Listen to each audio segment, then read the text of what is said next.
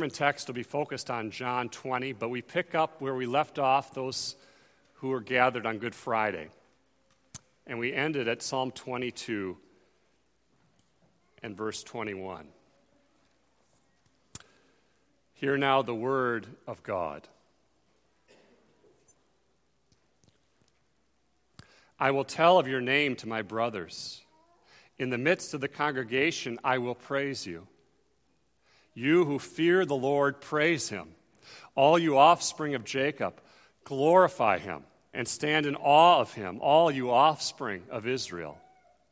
For he has not despised or abhorred the affliction of the afflicted, and he has not hidden his face from him, but has heard when he cried to him. From you comes my praise in the great congregation. My vows I will perform before those who fear him. The afflicted shall eat and be satisfied. Those who seek him shall praise the Lord. May your hearts live forever. All the ends of the earth shall remember and turn to the Lord, and all the families of the nations shall worship before you. For kingship belongs to the Lord, and he rules over the nations. All the prosperous of the earth eat and worship. Before him shall bow all who go down to the dust, even the one who could not keep himself alive. Posterity shall serve him. It shall be told of the Lord to the coming generation. They shall come and proclaim his righteousness to a people yet unborn, that he has done it. So far, the reading of God's holy word. May he bless it to our hearts today by his Holy Spirit. We left off on Good Friday in Psalm 22. Jesus was delivered over to death. Things were looking absolutely hopeless. And the question of the psalm is, will the Father answer the cries of his forsaken Son? And what we see in the rest of the psalm and in the Gospels is, yes, he does answer those cries through the physical, historic, bodily resurrection of Jesus from the dead. There has been no more important event in history than the resurrection of the Son of God. Easter is about a divine Galilean whose heart pumped again, whose lungs filled with oxygen again, whose synapses started firing again. If Christ is not raised from the dead, our faith is futile. We are still in our sins, and we are of all people most to be pitied. But in fact, he has risen from the dead. It's a fact of history, but why is that good news? That's what we want to consider today as we look first at a message of peace. You might be here today struggling with doubt. You might think nothing is really certain. You might be disillusioned. In our culture, we hear that we just create our own truth and our own facts, and there's no certainty on what reality really is. But beloved, if someone doesn't believe in the triune God, it isn't that they believe in nothing. It's often that they will believe in anything and everything. Something fills the void. We're glad if you're here doubting and maybe not sure if you believe. We're glad that you're here because if you doubt, you're not the only one. After the crucifixion of Jesus, the disciples were in absolute despair. Judas was dead by suicide. Peter had crumbled before the questions of a young girl. They're huddled in a room with a door locked in fear that what happened to Christ will happen to them, that they will die. But on that first Resurrection Day Sunday, reports have started to come in. In fact, earlier in John 20, it tells us on the first day of the week, while it was still dark, Mary Magdalene and other women went to the tomb. That's the Mary children that Jesus cast the demons out of. And then we read that Mary turns to a man she thought was the gardener And he speaks to her in a way that only Jesus speaks. He says, Mary. And she sees that this is no gardener. This is the risen Lord. It's remarkable that the first person Jesus appears to is a woman. If the resurrection was a myth of the early Christian church, Mary was a bad choice for it to have any credence. Why do I say that? Because in the first century world that they lived in, women had few rights. Their testimony would not be admitted to a court. So if you want to make up a religion, you don't invent it by saying the first person Jesus appeared to was a woman. Why is that here? It's here because it's true. And Jesus appears to her and he says, Mary, I have a task for you. I'm appointing you to go to the apostles. I'm sending you as a messenger to speak the truth of the resurrection to these apostles who will then go to the nations. It speaks of God's grace and the amazing dignity and honor he places on women. Here we are in John 20, verse 19. The disciples have heard Mary's report. Peter and John have seen the empty tomb. It's Sunday evening, the same day of the resurrection, and the disciples are gathered along with those two from the road to Emmaus. That's why the name of the church is what it is, the Emmaus Road. Cleopas and his companion were walking on that road. The risen Christ appeared to them. Their eyes were prevented from seeing him. He sat down and ate with them. Their eyes were opened, and he vanished. And they're all gathered in that room, and they're talking about the day that has already happened.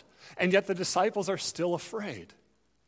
And then all of a sudden, children, Jesus appears in their midst, in the midst of locked doors. And what did they do at first? They didn't rejoice. They thought they were seeing a ghost. And then he shows them his hands and his side. A ghost doesn't have wounds through a body. This is a real resurrected, glorified body. He eats fish as a glorified man. It's a body that's been transformed, that as a Christian, your body will be patterned after one day.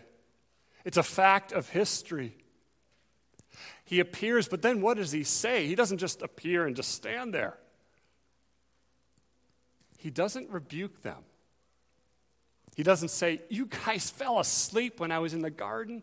You scattered when I was on the cross. He says, peace be to you. As he speaks, he's fulfilling Psalm 22. In the midst of the congregation, I will tell of your name to my brothers. I will praise you. That's what's happening. Everyone is looking for peace today. Peace between nations. Peace between family members. Peace between neighbors and friends. What is this peace that Jesus speaks of? Beloved, it's the peace of the gospel. That by faith in Christ, we have peace with God. It's the reality that the resurrection is good news because by his resurrection, Jesus has conquered death. On the cross, he conquered sin. And now death is defeated. Satan is defeated. By rising from the dead, it tells us that he is who he says he is, the Son of God. I want to use an illustration from Kevin DeYoung. Imagine that you have 5 kids in your family. 4 of you decide we're going to go get some fireworks. And we're going to bring them and we're going to shoot them off on our driveway. And you're not really thinking much, kids, because mom and dad are right in the house. And your oldest brother is doing algebra studiously in his room. And you shoot off the fireworks, and mom and dad come out and say, what are you doing? And you're in big trouble. But then your older brother, the studious one, comes down and says, you know what? I am going to take your punishment for you. He had nothing to do with it. So mom and dad say, okay, you are going to be grounded for their disobedience. He's innocent, you're guilty, but he will take your place. As long as your older brother is in his room, you feel as though you're not yet cleared. Until the door opens and big brother comes out, you think the punishment still might come to you. You don't know if this is actually going to work. But once brother is free, you rejoice because your penalty is paid. Mom and dad don't hold it against you. The room is empty. Parental justice is satisfied. The resurrection of Jesus, DeYoung says, means the death of Christ was enough. Enough to atone for your sin. Enough to reconcile you to the Father. Enough to present you holy in God's sight. Beloved, Jesus won. Sin, death, and the devil lost. That is good news. The whole Bible is looking forward to this. When you read in the Old Testament of Jonah being rescued from the whale, of Daniel being delivered from the lion's den, of Shadrach, Meshach, and Abednego being saved from the fiery furnace, all of those are types of the resurrection of Jesus to come.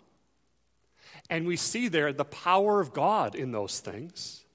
But in the resurrection of Christ, God exercises a power over himself. He quenches the flames of his own wrath and justice, hotter than millions of Nebuchadnezzar's furnaces. When Jesus was in the grave, he was under the curse of the law, under the execution of the sentence of the covenant of works. In the day you eat of it, you will die. His resurrection was not only the bringing together of body and soul, not only a stone being removed, but a taking off of an infinite weight, the sin of mankind that lay on him, a weight that could not be removed without the strength of God himself. Romans says he's raised from the dead by the glory of the Father, the power of God. Jesus says, "Peace be with you. I'm sending you, disciples, to bring the message of the gospel to the nations." He breathes on them, John 20. It's a symbolic action of what would take place 50 days later on the day of Pentecost when the Holy Spirit is poured out. And here we see a remarkable change. What was it that within a few days transformed a band of mourners who were gathered in an upper room, fearful, into spiritual conquerors of the world? Machen asks. It was not the memory of Jesus' life. It was not the inspiration of being with him. It was the message, he is risen. That's how those disciples went forth and could not be silenced. That's how they said, you can persecute me, you can kill me, but nothing will change what I saw. Christ is risen. That's why the church, by the sovereign power of God, remains today. No other institution or country or ruler has continued, but the church of Jesus has and will, and the gates of hell will not prevail against it.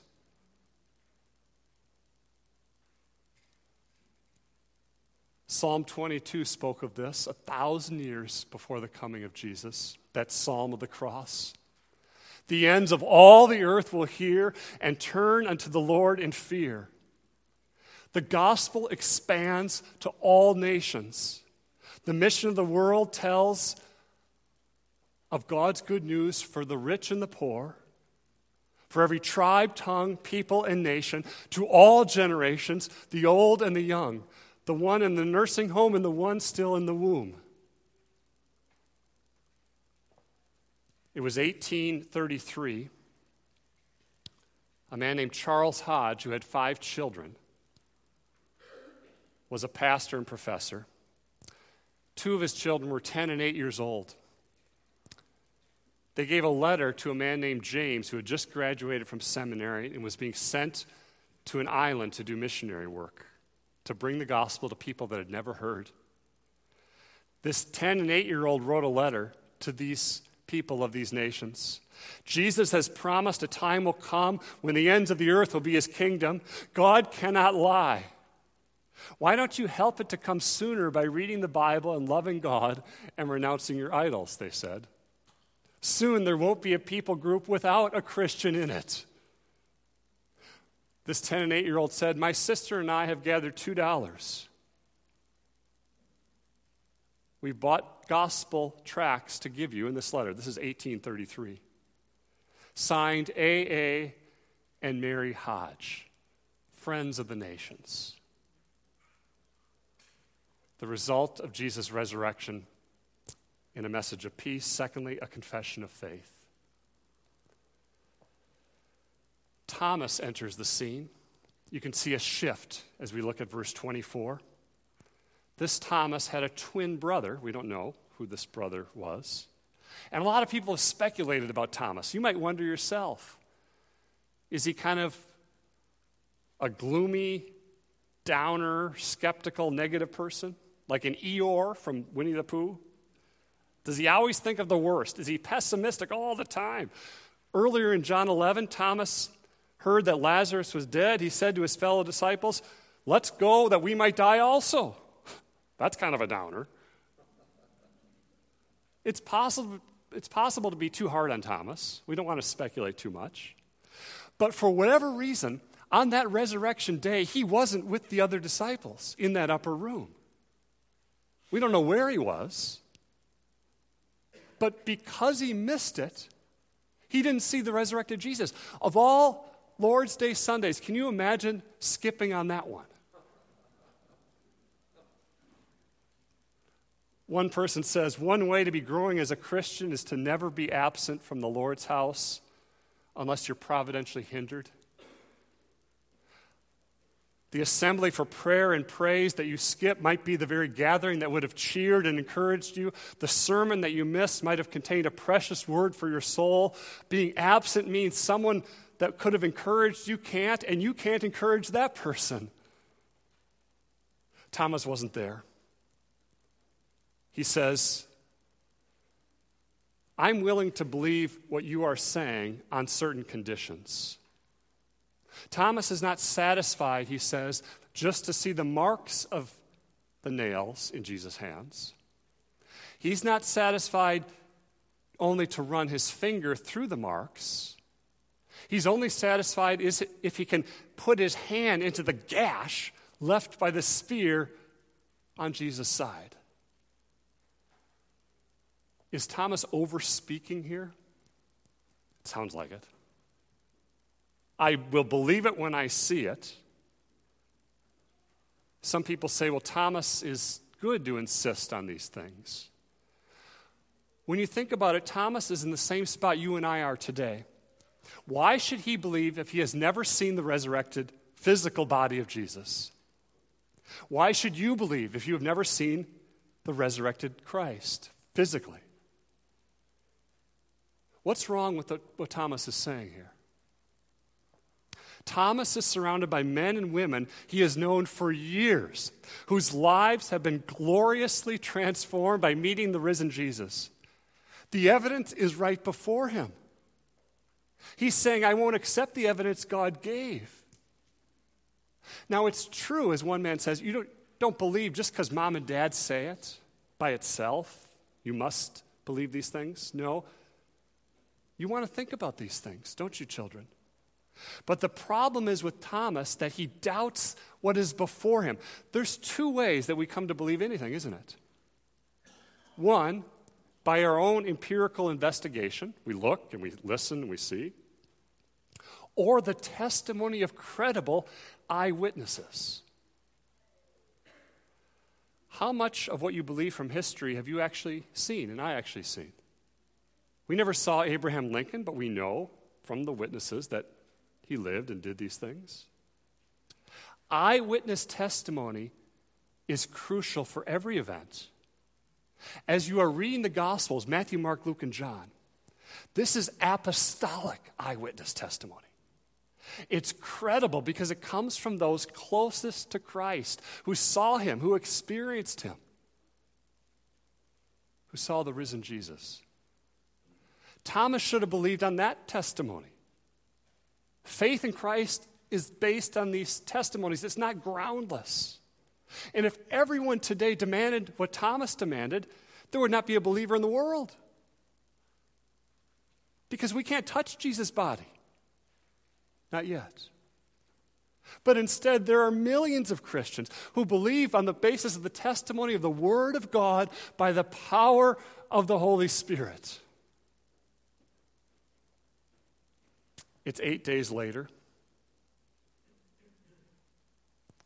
Thomas is now with the disciples. The room is locked. It's a repeat. But the text tells us in verse 26, 8 days later, on purpose,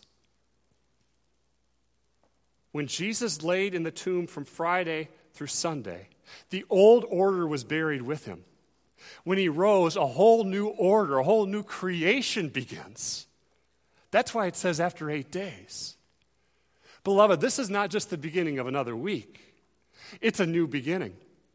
The biggest story turns a page. The world is never the same again. The resurrection of Christ is the first fruits of the final resurrection, the restoration of all things. So as we gather on the Lord's Day, as God calls us to worship, we remember Christ's finished work, his triumphant resurrection. We anticipate the day of the new creation, when all things will be made new. And as we gather today, we participate in the age to come already in this present age. Paul says the end of the ages has come. We have entered the Sabbath rest of Christ by faith. This is another amazing implication of the resurrection for your life. Alistair Begg tells the story of Joan Baez. Any 1960s music fans? She rose to the top. In 1970, she writes, "We are the orphans in an age of no tomorrows." She grabbed for everything she thought she could get. She hoped it would satisfy. It didn't. And that cry of 1970 is an epidemic in 2023. And without a resurrected Christ, Joan Baez is right. What answers our deepest questions? Who am I? Where did I come from? Is there a reason for me being here? Where am I going when I die? Christ's resurrection is a sure pledge, believer, of your blessed resurrection one day. As you trust him by faith, you know that you will live as he lives. The day of the new creation has come. Here it is, that 8th day. Jesus appears again. The doors are locked again. This time Thomas is there. And as he appears, he addresses Thomas's doubts. Who told Jesus Thomas was doubting? Who ratted him out? The answer is no one did. Jesus knows Thomas's heart. He knows your heart. He knows my heart. He knows where we struggle. He knows our joys, our fears, our afflictions. He knows the sin that we don't want to admit. And he cares, and he's done something about it. Jesus says to Thomas, "Thomas, you said, unless I see in his hands the mark of the nails, see my hands. You said, unless I put my finger in the place, bring me your finger.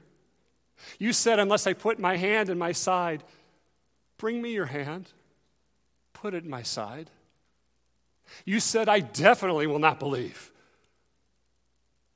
No longer be unbelieving, but believe."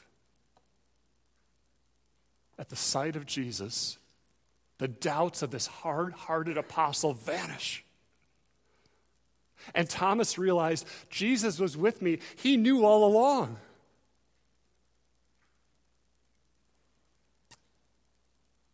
One man uses the story of C.S. Lewis from the Narnia Chronicles. Any C.S. Lewis Narnia people that like them? I know our kids do. I do.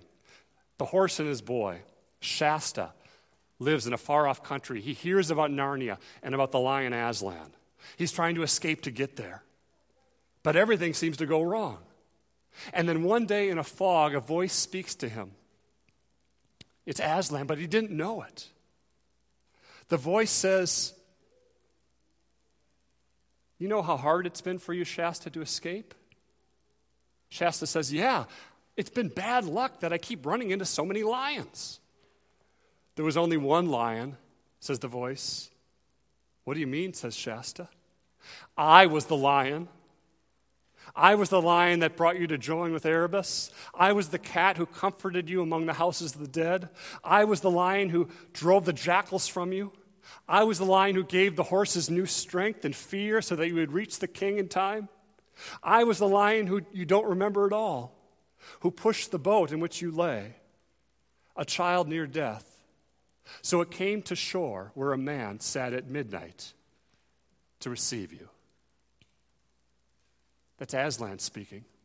But it's C.S. Lewis remembering his own journey to faith in Christ from being an atheist and realizing he was not trying to find God as much as God was trying to find him. And you look back in your life, beloved, and you see, don't you, the providence and the loving kindness of God every step of the way. God pursuing you. Thomas realizes that. Jesus was listening and was with him all along. The Bible doesn't say that Thomas touched him. He didn't need to. When he sees the living Christ, Thomas responds in the highest confession of faith anywhere in the Bible, "My Lord and my God."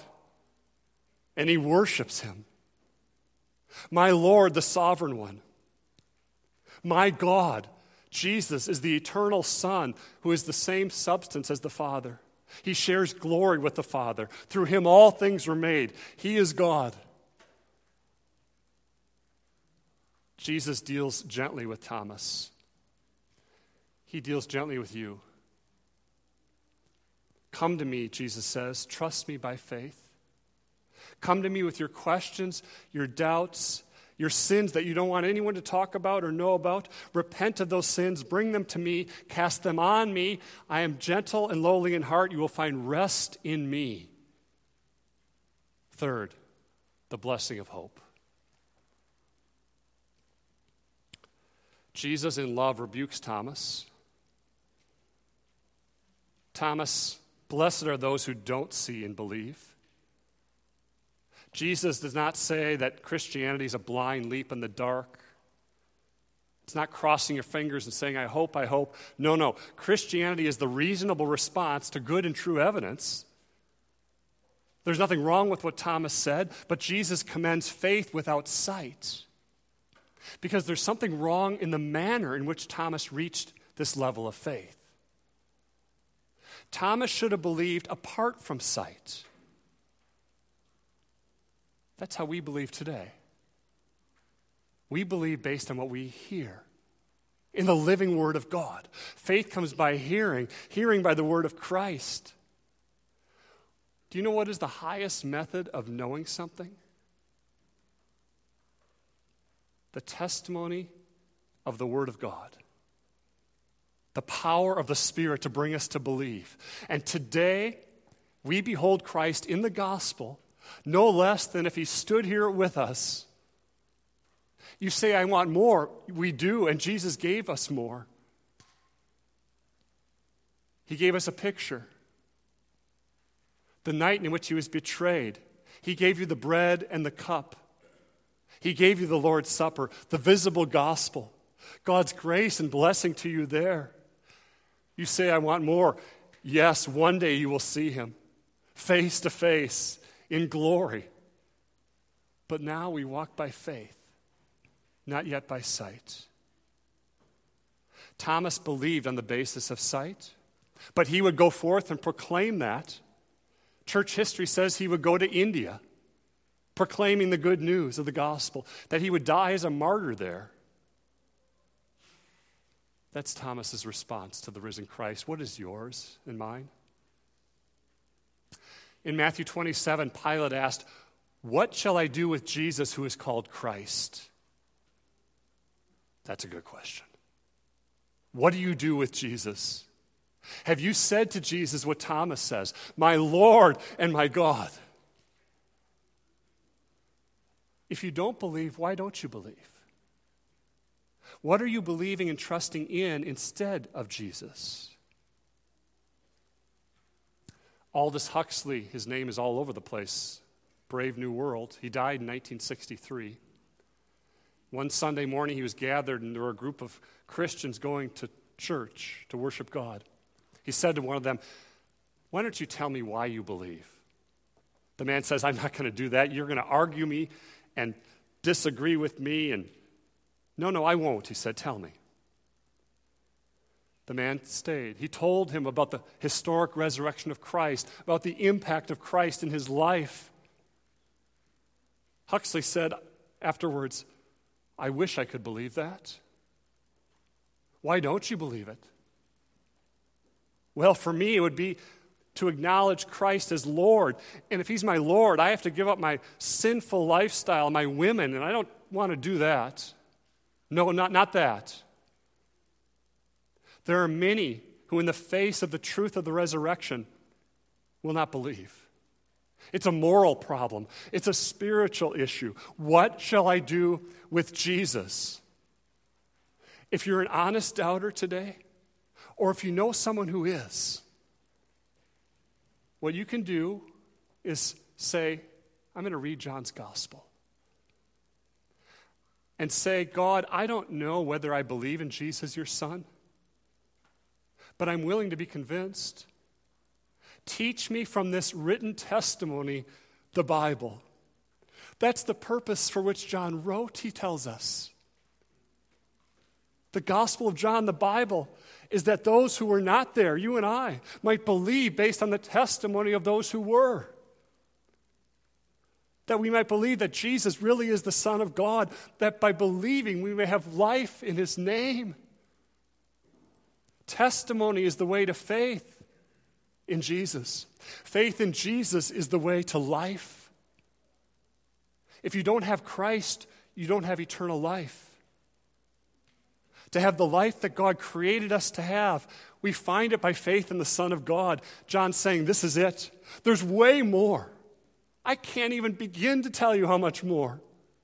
It would be too long. But here is the synopsis. Repent and believe in Jesus and have life through him who lives, who gave his life for you, who was raised from the dead. Beloved, our life in Jesus is not just a future goal.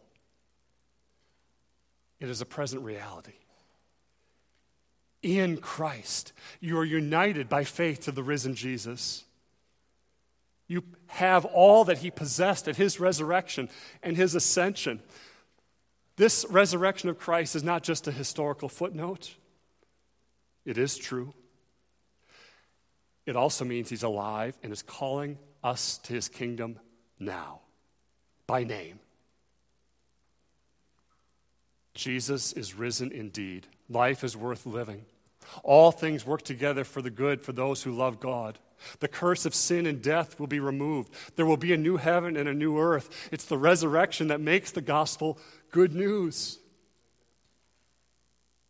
This has another implication for your life and mine. We now live a life worshiping him. Psalm 22, the Psalm of the Cross, from lament to praise. From you comes my praise in the great congregation. Worship reminds us to keep the end in view. History is moving somewhere to the return of this resurrected and ascended and glorified Jesus. It was the 1950s in communist Russia. Resurrection Day morning. A town village was gathered to hear a debate between a communist academic and a pastor. The academic tried to disprove the Christian faith and the resurrection. After he finished, he spoke to the pastor, "Now, prove your risen Savior if you can." The pastor stood before the people, and he spoke. The Lord is risen. And like thunder, the villagers responded, He is risen indeed. And the debate came to an end. The light has come into the world, and the darkness has never been able to extinguish it. Beloved, Christ is risen. He is risen indeed. Alleluia.